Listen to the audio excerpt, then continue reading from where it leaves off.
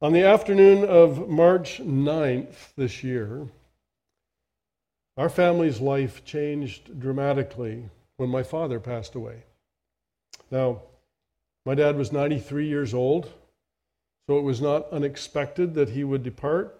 And after several years of declining health and the onset of dementia, I must say it was not unwelcome that he move on.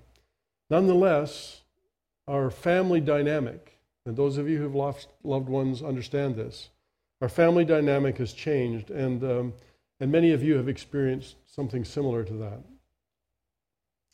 On December the 6th, 1917, the city of Halifax and the people of this city were tragically changed when the French munitions ship Mont Blanc collided with another ship and shortly thereafter exploded in the harbor, killing 1,800 people, leveling much of this city.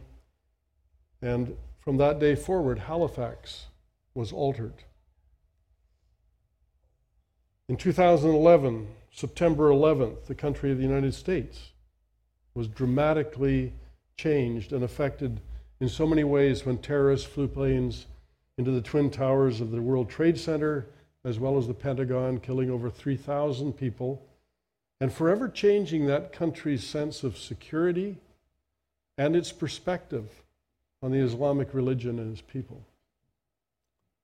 All of this to kind of help us understand change happens, and it happens so unexpectedly, so quickly.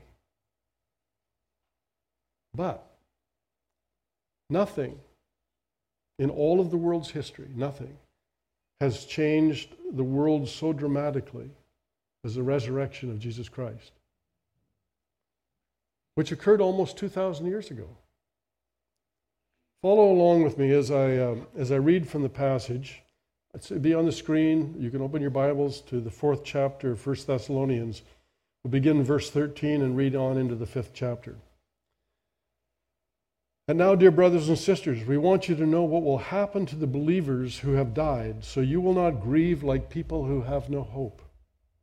For since we believe that Jesus died and was raised to life again, we also believe that when Jesus returns, God will bring him back with him, the believers who have died. Now, we tell you this directly from the Lord. We who are still living when the Lord returns will not meet him ahead of those who have died. For the Lord himself will come down from heaven with a commanding shout, with the voice of an archangel, with the trumpet call of God. And first the Christians who have died will rise from the graves.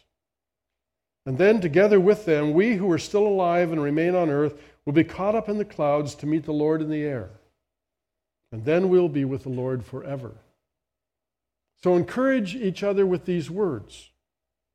Now, concerning how and when all this will happen, dear brothers and sisters, we don't really need to write to you. For you know quite well that the day of the Lord's return will come unexpectedly like a thief in the night. When people are saying everything is peaceful, everything is secure, then disaster will fall on them as suddenly as a pregnant woman's labor pains begin, and there will be no escape. But you aren't in the dark about these things, dear brothers and sisters, and you won't be surprised when the day of the Lord comes like a thief. For you are all children of the light and of the day. We don't belong to darkness and the night. So be on your guard, not asleep like the others. Stay alert, be clear-headed. Night is the time when people sleep and drinkers get drunk. But let us who live in the light be clear-headed, protected by the armor of faith and love, and wearing as our helmet the confidence of our salvation. What Paul is saying is that the resurrection has radically altered the worldview of everyone who believes that it took place. Our worldview is our philosophy of life. It's our conception of how the world works. And Paul says that believing in the resurrection of Jesus changes how people face death and how they live their lives. And that pretty much covers everything, doesn't it? How we face death and how we live our lives. Let's talk about death for a few moments. Not really a topic that most of us enjoy talking about. I've done a lot of funerals in my day, not unlike Greg. And for those who I would classify as non-believers, there are basically two responses to the death of a loved one. There are those people who remain kind of resolute in their belief that there is nothing after death. Now, a lot of those folks tend to avoid funerals altogether, but sometimes they might have a gathering to celebrate the life of their loved one, and in that time they will make every effort to emphasize the finality of death. And please, they say, no prayers, no mention of God. And you ask, well, why would I be involved in a funeral like that? Well, sometimes they're friends of ours. And even though they don't share our belief, they want me to kind of oversee the celebration of their loved one's life. But I tell you, it's very difficult when you have a reason for hope and someone says, okay, I want you to kind of oversee this service, but no prayer, no mention of God. It's challenging, isn't it, Greg? Yeah. Then there are those people who don't believe in Jesus, but they say they believe in God. However, their belief of God really bears no resemblance to the God of the Bible. Their God tends to be one kind of their own making. They've created an image of God that they are comfortable with. But that tends to lead them to kind of fantasize about their loved one who has died. And so I often hear people at a funeral expounding on what's happened to their loved one. And they'll say things like, well, they're in a better place. And I always want to ask them, well, why do you think so? But people want to believe that, right? They want their loved one to be in a better place. Or they'll say things like, now they're an angel. And I think, really? How do they get to be an angel? Who made them an angel? They'll say things like, oh, my loved one or my mother, my grandmother, they're watching over us now. They're directing our family. Or perhaps they have an idea that they're frolicking in their favorite vacation spot with all the friends who've, gone on ahead, or some other kind of mishmash. I always find it very interesting, the fantasies that people come up with about what's going to happen to their loved ones when they don't believe in Jesus. But those who believe in Jesus, they believe that he did conquer death, have a much different perspective. They have hope. And it's not an imaginary fantasy kind of hope. They have hope that's rational. It's a hope that has substance to it. And this is what the Apostle Paul is addressing in this passage as he writes to the Christians at Thessalonica. Followers of Jesus have a reason for hope. And that reason is that Christ himself conquered death. He was resurrected, and he promised that he will return. And it's a return that will unite, Paul says, those believers who have died and those people who are still alive when Jesus returns.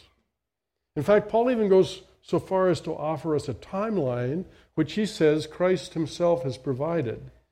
He says, we tell you this directly from the Lord. First, those who are dead will rise. Then together with them, we who are still alive and remain on earth will be caught up in the clouds to meet the Lord. But what's the result of that belief? Well, it totally changes how we face death, particularly when a loved one of ours dies, but also our own death. It removes our fear of eternal separation, our eternal separation from those we love, our eternal separation from God himself. It erases our desire to create imaginary, sentimental fantasy. It negates our need to kind of settle for the time that we have on earth. Well, 80 years, that's it. Then it's over. Instead, those of us who put our trust in Christ can face death with confidence, with hope, even with anticipation for what God has in store for us. Our middle son, Ryan, who we were just visiting, he and his family, in Montreal, is completing his doctoral studies at McGill, and he hopes to teach theology at some point at university when he's done. But earlier on in his academic journey, he did his undergrad a degree in religious studies at the University of Calgary. And while he was engaged in that degree, a couple of friends of ours warned us that the best way for a person to lose their faith was to enroll in religious studies at the university. That's not really what any Christian parent wants to hear. So towards the end of the program, his mother began to grill him about how his beliefs were holding up under the rigors of the religious studies program. He gave us this response. He said, as I've studied various religions, there are many intriguing aspects in the different religions. But Christianity soars above all others for one reason. No other religious belief has hope. Only Christianity. It stands alone in this regard. So, Paul wants us to understand that in the face of death, we have every reason for confidence. We have hope. But this is only half of what Paul wants us to get here. Not only does the resurrection of Jesus change how we face death, it also is intended to transform how we live our lives. In the second half of the text I read, Paul reminds us that the return of Jesus will be as unexpected as what? A thief. Anybody been robbed? Had their home broken into? Mm-hmm. And did you expect that? No. That's the whole point, right? We wouldn't be robbed if we knew they were coming.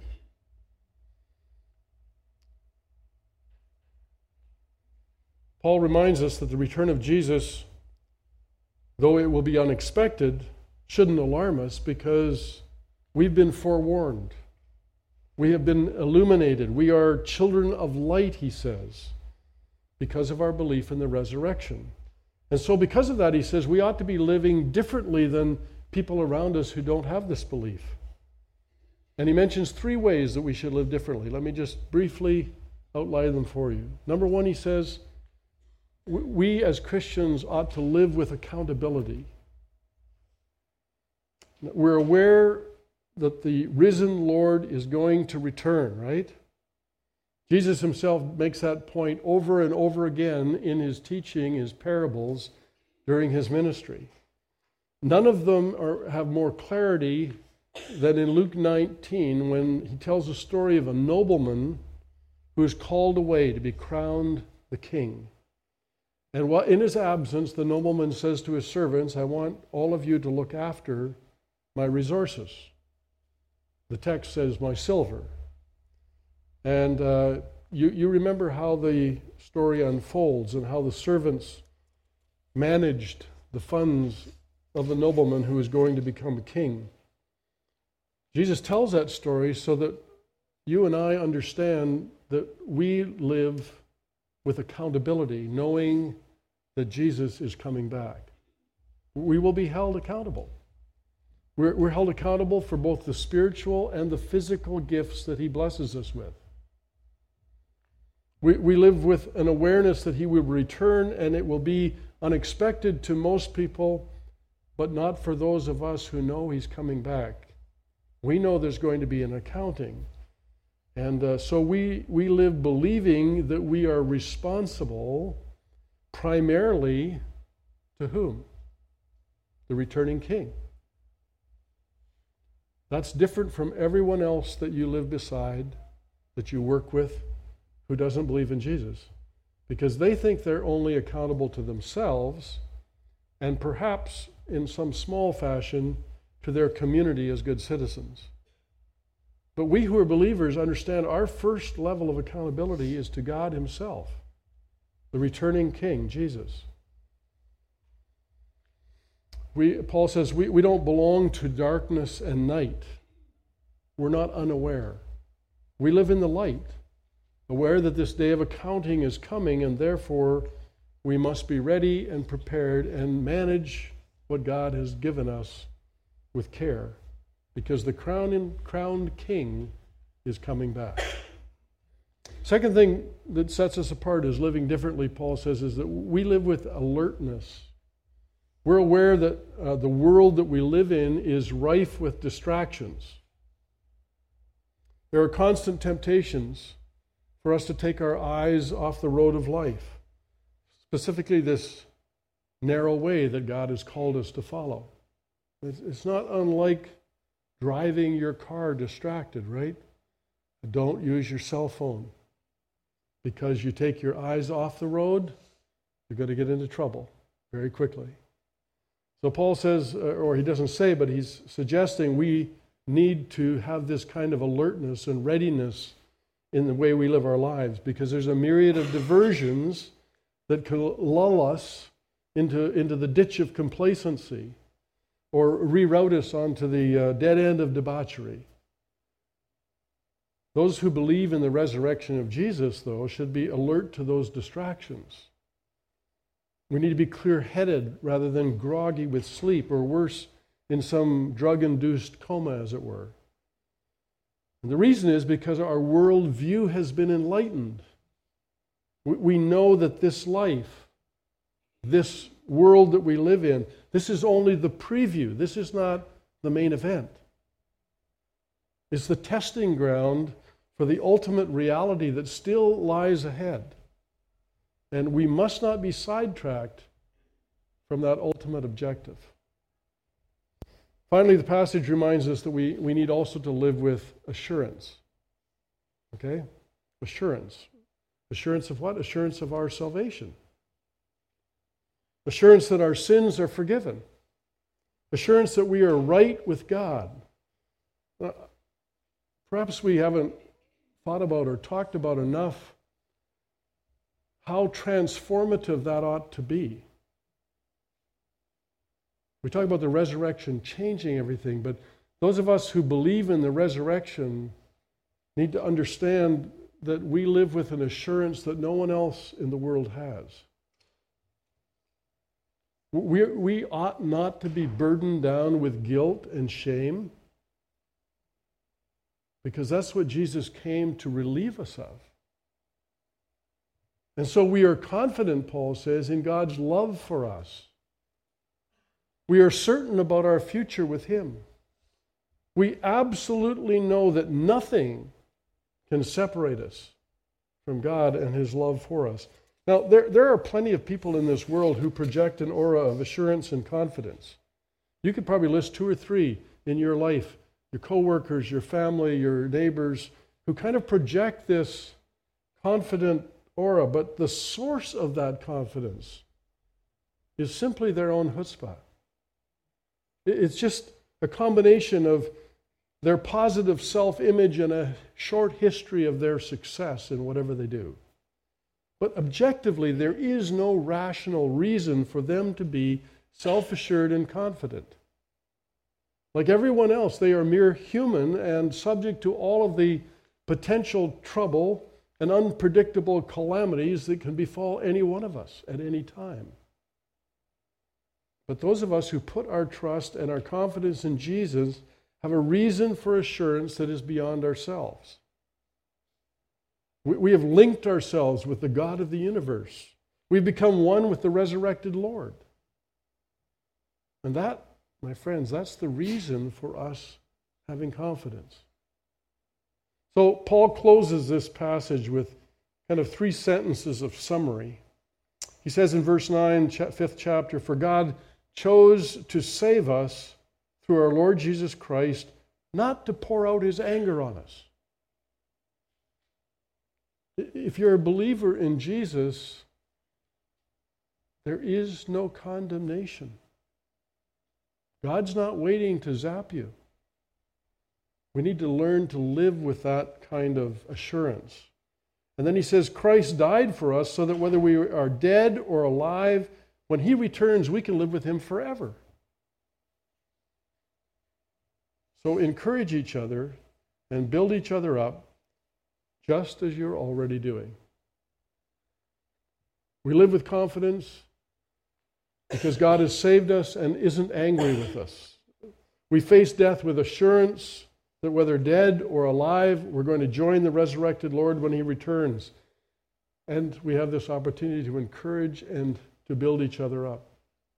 I understand that in your small groups you discuss the message from the previous Sunday, and So I just want to encourage you to ask each other some of these questions.